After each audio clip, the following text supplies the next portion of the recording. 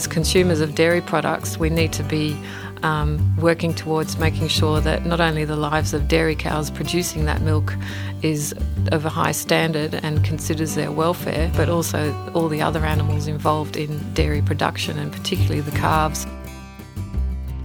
Hello and welcome to RSPCA Australia's Humane Food podcast series. My name's Brian Daly, and today I'm talking with Melina Tenson, the Farm Animal Scientific Officer at RSPCA, and we're talking about dairy veal and bobby calf welfare. So welcome to the podcast, Melina. Thanks, Brian. Now, Australians eat a lot of dairy. On average, over 100 litres of milk, 13 kilos of cheese, nearly 5 kilos of butter and 9 kilos of yoghurt each every year. So it's a big industry, and there's an area of animal welfare the RSPCA is looking to improve in the industry, and that's around the issue of bobby calves. Now, if we could start with some basics, Melina, what's a bobby calf? Well, many people will probably know or be familiar with dairy cows grazing out at pasture, but it's quite noticeable that those cows are not accompanied by calves or other animals. They're literally just dairy cows on their own on pasture. Mm-hmm. So you might wonder what happens to all the calves, or indeed, where does all the milk come from? But in order for a dairy cow to produce milk, they actually have to have had a calf. It's similar to a human being. When a woman gives birth, obviously they produce milk and they're lactating and the baby's able to drink that milk. It's exactly the same with cows. So in the dairy industry, like with any other animal, or even human beings, there's a 50-50 chance of having a male calf or a female calf. Mm-hmm.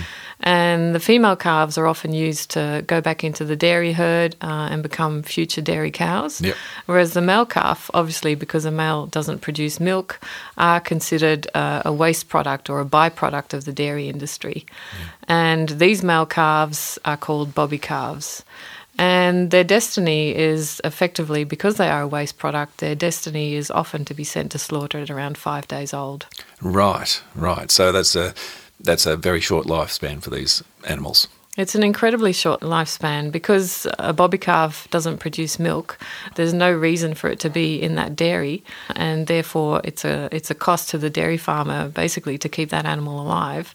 So because it has such low value, it's taken away from the mother within 12 to 24 hours of birth, and then put in a shed with other male calves, and then within 5 days a truck comes to pick them up and takes them to slaughter. Right. So there's no way they can just stay with their mothers, or is there an issue with keeping them with their mothers for a short time? I think it's been common practice for many, many years in the dairy industry to remove the calf from the mother in order to, number one, better manage the cow. So a cow and a calf, you can imagine walking to a milking shed, the calf is going to get in the way of the cow. It's going to make it more difficult to milk that cow. So managing the two separately is, from a labour perspective, beneficial. But the main reason in Australia that calves are separated from their mothers is to prevent disease in the calf. Johne's disease is a disease that calves can get from their mothers, and it's a bacterial disease. And certainly if you're raising heifer calves or female calves, then you don't want them to be diseased. So the reason for separating calves from their mother at such an early age is really to ensure that the calf receives enough colostrum to prevent the calf from catching any diseases from their mother, but also to manage the mother more efficiently. Yeah, right. Okay, so and given the size of the industry, I guess the numbers aren't small either. That's right. So literally there's probably about 1.6 million dairy cows in Australia at the moment. And if each of those dairy cows is producing a calf, that's a lot of calves being born into the industry. And say half of those are male calves, that's a fair number of calves. So what to do with all these calves is the key question. And in the past, sending these animals to slaughter has been the go-to method. Another way of dealing with all these male calves, because they are considered a waste product, is simply to kill them on farm on the day of birth, right, which is pretty wasteful when you think about it. And also from the farmer's perspective, there'd be a reluctance there to kill that animal as well. which is another reason why more often than not they're sent to slaughter rather than being killed on farm. Because a farmer's natural instinct would be to look after an animal. To care for those animals, Yeah. exactly. But what we've been seeing too in recent years is the use of sexed semen. So when they impregnate the cow, they usually use semen, so artificial insemination rather than a natural mating. And they can choose to use semen where the likelihood is that the calves will be born females rather than males. So that's what sexed semen is. It's predominantly a female progeny will result from that insemination. Wow. And so because we've got more female calves coming into the system, those calves can be used to replace older dairy cows that are no longer milking sufficiently. And also with more heifer calves or female calves, you have a reduced number of male calves that then have to be sent to slaughter or dealt with in some other way. And I guess even, if they do get transported, it must still be an issue for animals that young, I'd imagine. Yeah, so there's a lot of issues with bobby calves. So we're dealing with an animal that's 5 days old when it's transported to slaughter. And at that young age, these calves don't really have that following instinct that a much older cow would have. If you've seen dairy cows walking from the paddock to the dairy, you know that they all like to walk in a group and they know exactly where they're going and what's expected of them. Yes. Whereas with bobby calves, that's not the case at all. So what you see is that when these animals have to be transported, they might be roughly handled because they're not moving quickly enough, or they simply lie down because they don't want to walk, or they don't know what's expected of them, and then they'll be lifted and potentially thrown into the transport vehicle. And they're dealing with unfamiliar environments, unfamiliar people handling them, often unfamiliar calves because the truck might pick up a number of calves from a number of farms. And then, of course, all this time while they're on the truck on that journey to the abattoir, they have no feed and no water. And then when they arrive at the abattoir, it could be late in the afternoon. So often these calves will be held in pens at the abattoir overnight and then slaughtered in the following morning, first thing usually.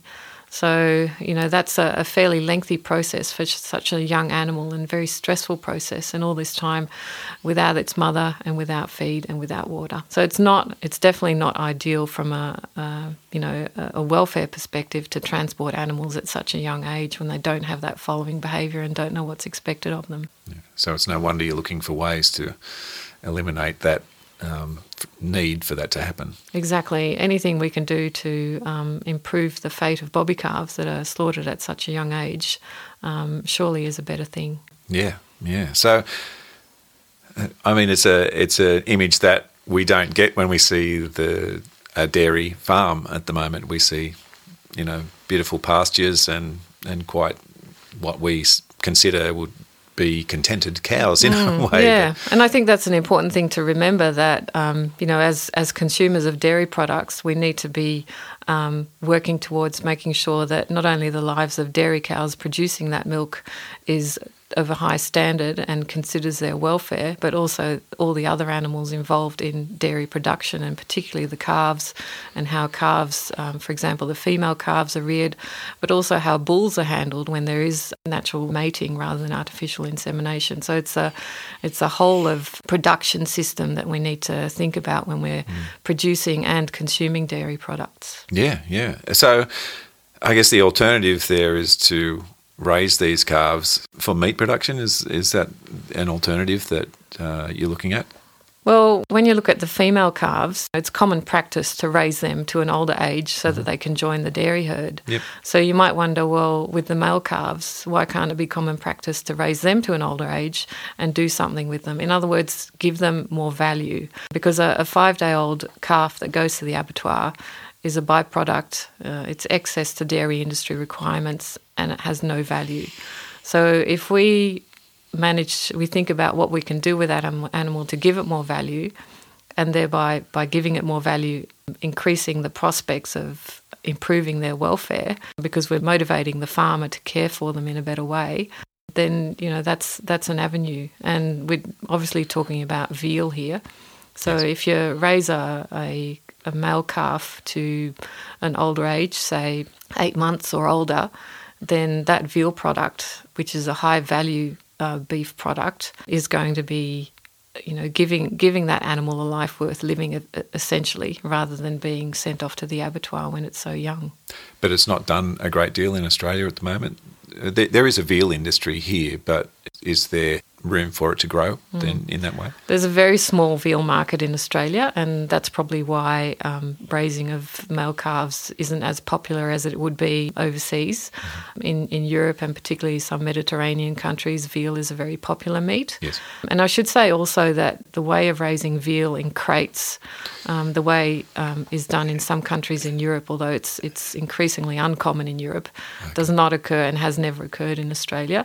And that's where they're kept and can't move? Exactly. So usually kept in darkish sheds in a crate where they literally have very little room to move, and their diet is purely milk. So one of the health issues they have is a lack of iron and all the consequences of that. So that doesn't happen here in Australia. So when you buy a veal product in the supermarket in Australia, more often than not, it's from a younger beef animal rather than a dairy animal. Yeah. So we wouldn't want to see that happen anyway in No. Australia, obviously. But the veal's a very different thing. Yeah, here. so there's opportunities for veal, for example, in export markets or in high-end restaurants and the hotel trade, catering and that sort of market. And certainly from the RSPCA perspective, we would rather see an animal that would otherwise be sent to slaughter given greater value and being sold as a veal or beef product and not be wasted. And so that's why you've just released some standards for producing dairy veal to try and address these issues around bobby calves, is that right? Yeah, so obviously the RSPCA is interested in giving value to an animal that would otherwise be considered worthless and a waste product. So we've developed approved farming scheme standards for dairy veal calves, and they're very much written from the welfare of the calf perspective. So what does the calf need when it's being reared for a meat product? And one of the important things from day one is that it receives sufficient colostrum. So that's the first milk that's released from the mother. Yes. Because that colostrum contains all the antibodies that calf is going to need to lead a healthy life over the next little while. After colostrum feeding, another important thing is to keep calves in groups rather than on their own. Yes. A common practice is to initially raise a young calf alone, either in a hutch or in pens within a shed. And the main reason that's done is to prevent disease and to monitor feeding and drinking of that animal. But there's sufficient research, certainly from an animal welfare perspective, that, if given the choice, that calf will prefer to be with mates rather than on its own. I'd imagine so. It seems pretty obvious, doesn't it?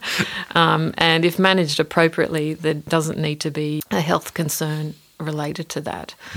So it's perfectly possible to raise calves in groups from day one and continue to have them in groups and eventually on pasture if that's part of the production system to raise a healthy, happy calf. And is that how it's done with the female calves at the moment? Female calves indeed may initially be on their own and then raised in groups and eventually go on to pasture. Yeah, so that's a pretty common system for female calves as well. Yeah, so and obviously being raised in groups in a pen, in a shed initially while they're still drinking milk and starting to eat solids, it's also important to keep those animals entertained in a way. So we're talking about enrichment, making sure that they have, maybe even something like a ball or a brush to rub themselves against and those sort of things. Also, in terms of actually feeding the calf, a lot of calf rearers, as they're called, might use bucket feeding. So they put the milk that the calf receives in a bucket and then expect the calf to drink from that. But we all know that the natural sort of suckling behaviour that calves have, yes, to suckle from a teat, that's not going to be satisfied if you give it a bucket. So one of the requirements of our standards is to make sure that they're fed via teat rather than via bucket, which is incredibly important. Yeah, so they're all, as you say, it's all coming from an animal welfare perspective. That's right, yeah. Basically looking at, what the calf would do in a natural environment when it's with its mother, and what its preferences are, and bringing all those things together to make sure that they have those opportunities under the approved farming scheme. It sounds like a whole lot better life for these bobby calves under that sort of regime. It's definitely a whole lot better than being thrown on a truck and sent to an abattoir when you're 5 days old. Yes, that's true. So how long are calves raised for veal production? So if a bobby calf were to be raised for veal, we're talking about probably a 6 to 8 month old animal, weighing around 150 kilos or a bit more. Okay. So basically what that means is that a 5-day-old animal is being raised and cared for until they're about 8 months old, at which stage they're ready for slaughter. And that's a high-value veal product, or rose veal, sometimes it's called as well. Mm-hmm. That's what consumers would see in the supermarket if they're interested in purchasing that. But it does mean that for those months, we've given that animal a good quality of life, a life worth living, rather than a wasted life. Mm. And is it only dairy cattle that is used for veal in Australia, or is other cattle used for veal in Australia currently? No, usually when you go to the supermarket and buy a veal product, more often than not, that would be from a younger beef breed or beef animal rather than a dairy animal. Now, there's been a lot of press around dairy farmers, I guess, doing it tough. In the last couple of years, there's been, milk price wars and all this sort of stuff. Is there an incentive, I guess, on one hand for them to raise other products to help them grow economically, but also they need to invest in that as well? So is it a little difficult for them to find the funds to raise these bobby calves? That's a tricky thing, as always, isn't it? Whether, the environment, and particularly the environment that the dairy industry finds itself in now, is conducive to further investment in that industry. And we're seeing a lot of dairy farmers leave the industry. So you could ask yourself, well, why would they invest when, their future is so uncertain? But what we do know is that there are plenty of consumers, indeed more and more consumers out there looking for that product that's, satisfies their personal values. And, if you think animal welfare is important, then you're going to be looking for a dairy product that has those animal welfare credentials attached to it, similar to the way you might find, management of the land or the environment of that of farming generally an important factor, and you look for a product that satisfies those values that you have. So there is always going to be a market now and an increasing market in the future for that value-added product. So in that respect, certainly from a farmer's perspective, if you're into dairying and you're not doing anything with your bobby calves at the moment, then considering raising those calves for veal or sending them off to a specialist calf rearer so that they can be raised for veal or beef, which is an older animal, then that's something you should definitely consider seriously, because there will be consumers out there looking for that product. Yeah, so consumers can play a part in this. They can look for these products and also perhaps pay a little extra for milk if we want to go down that road. Well, I think, our message has always been that, we have to be prepared to pay more for higher welfare, whether that's a dairy product or pork or an egg or whatever it might be. That's, the reality of farming is that to do things better, sometimes you do have to invest, and therefore it costs more. And as a farmer, you don't want to go broke, and we don't want to see farmers go broke either. We want to see farmers paid a reasonable price for the product that they produce, and therefore we want to see consumers pay a reasonable price for the product that they purchase. It's only fair. The breeds of the cattle for dairy and beef are quite different. Is that an impediment to producing dairy calves for veal? Dairy breeds and beef breeds are indeed very different. Obviously, beef breeds have been selectively bred over time to produce muscle, which is the meat that we eat, whereas dairy cows have been selectively bred over time to produce large volumes of milk. Hence why we see sort of scrawny cows with large udders, because it's all about milk production. And some of these cows can produce around 7,000 litres of milk a year, which is an astronomical amount. Wow. And so these are very high producing animals. But when it comes to raising bobby calves for meat, what dairy farmers do when they're artificially inseminating their cows, they decide how many replacement females they need, and therefore when they're artificially inseminating, they will use a dairy breed to inseminate those cows, and the females of that progeny will go back into the dairy herd. Whereas all the other cows might be inseminated with a beef breed. So the progeny resulting from that insemination is a dairy beef cross.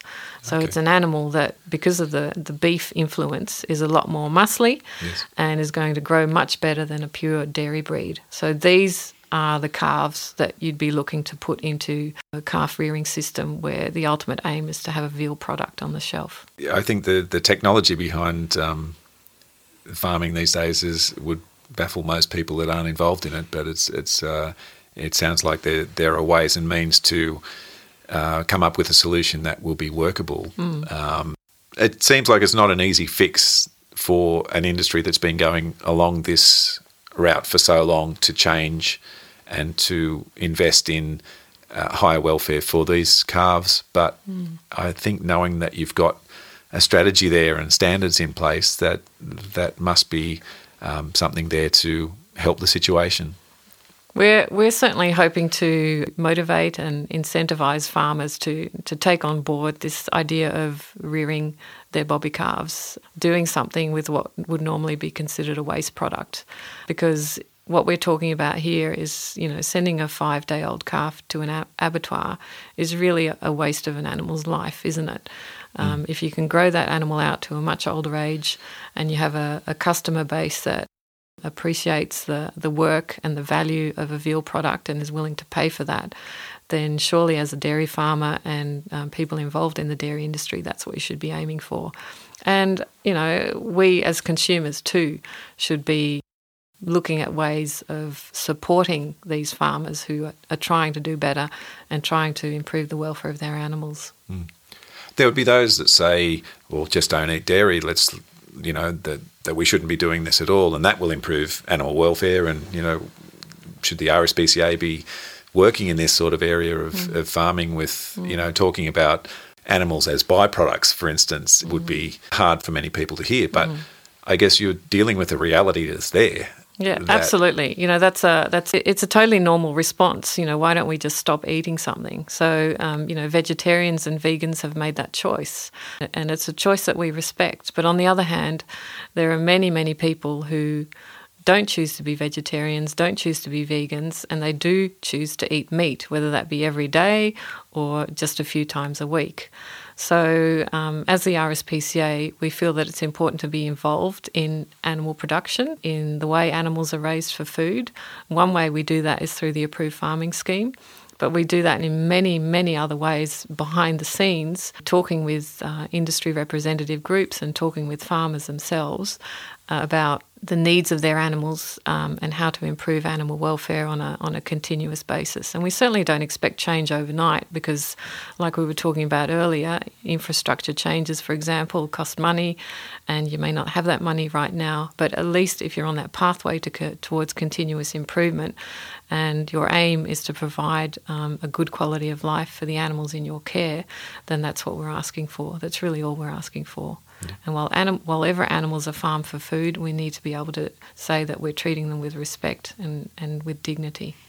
Because the alternative, if the RSPCA weren't involved, it's just let them have as bad a life as possible, basically. Well, that's the thing, isn't it? If the RSPCA weren't involved, who would be?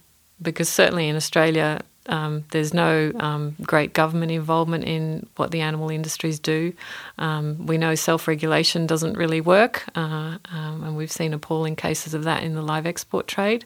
So the fact that the RSPCA is involved and having ongoing discussions and seeing change on the ground, even if it's not through the Approved Farming Scheme, but even if it's just an industry committing to doing something that, that first of all they acknowledge that there's an animal welfare issue, they have a plan to address it, and within a certain amount of time they've addressed it and they can move on and deal with other issues. That's what we're asking for, that pathway of continuous improvement.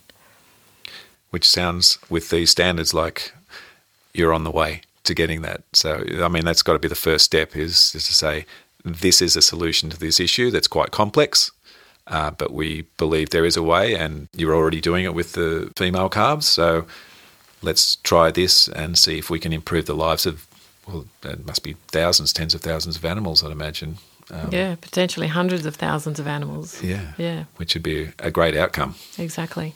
And consumers can support it too by buying higher welfare product. Absolutely. Well, thanks, Melina, and thank you for listening. If you would like any more information about today's topic, visit the RSPCA Australia website at rspca.org.au. You can also subscribe to the podcast series at the website or all the usual podcast suspects. I'm Brian Daly, and I look forward to your company next time on the RSPCA Australia Humane Food Podcast.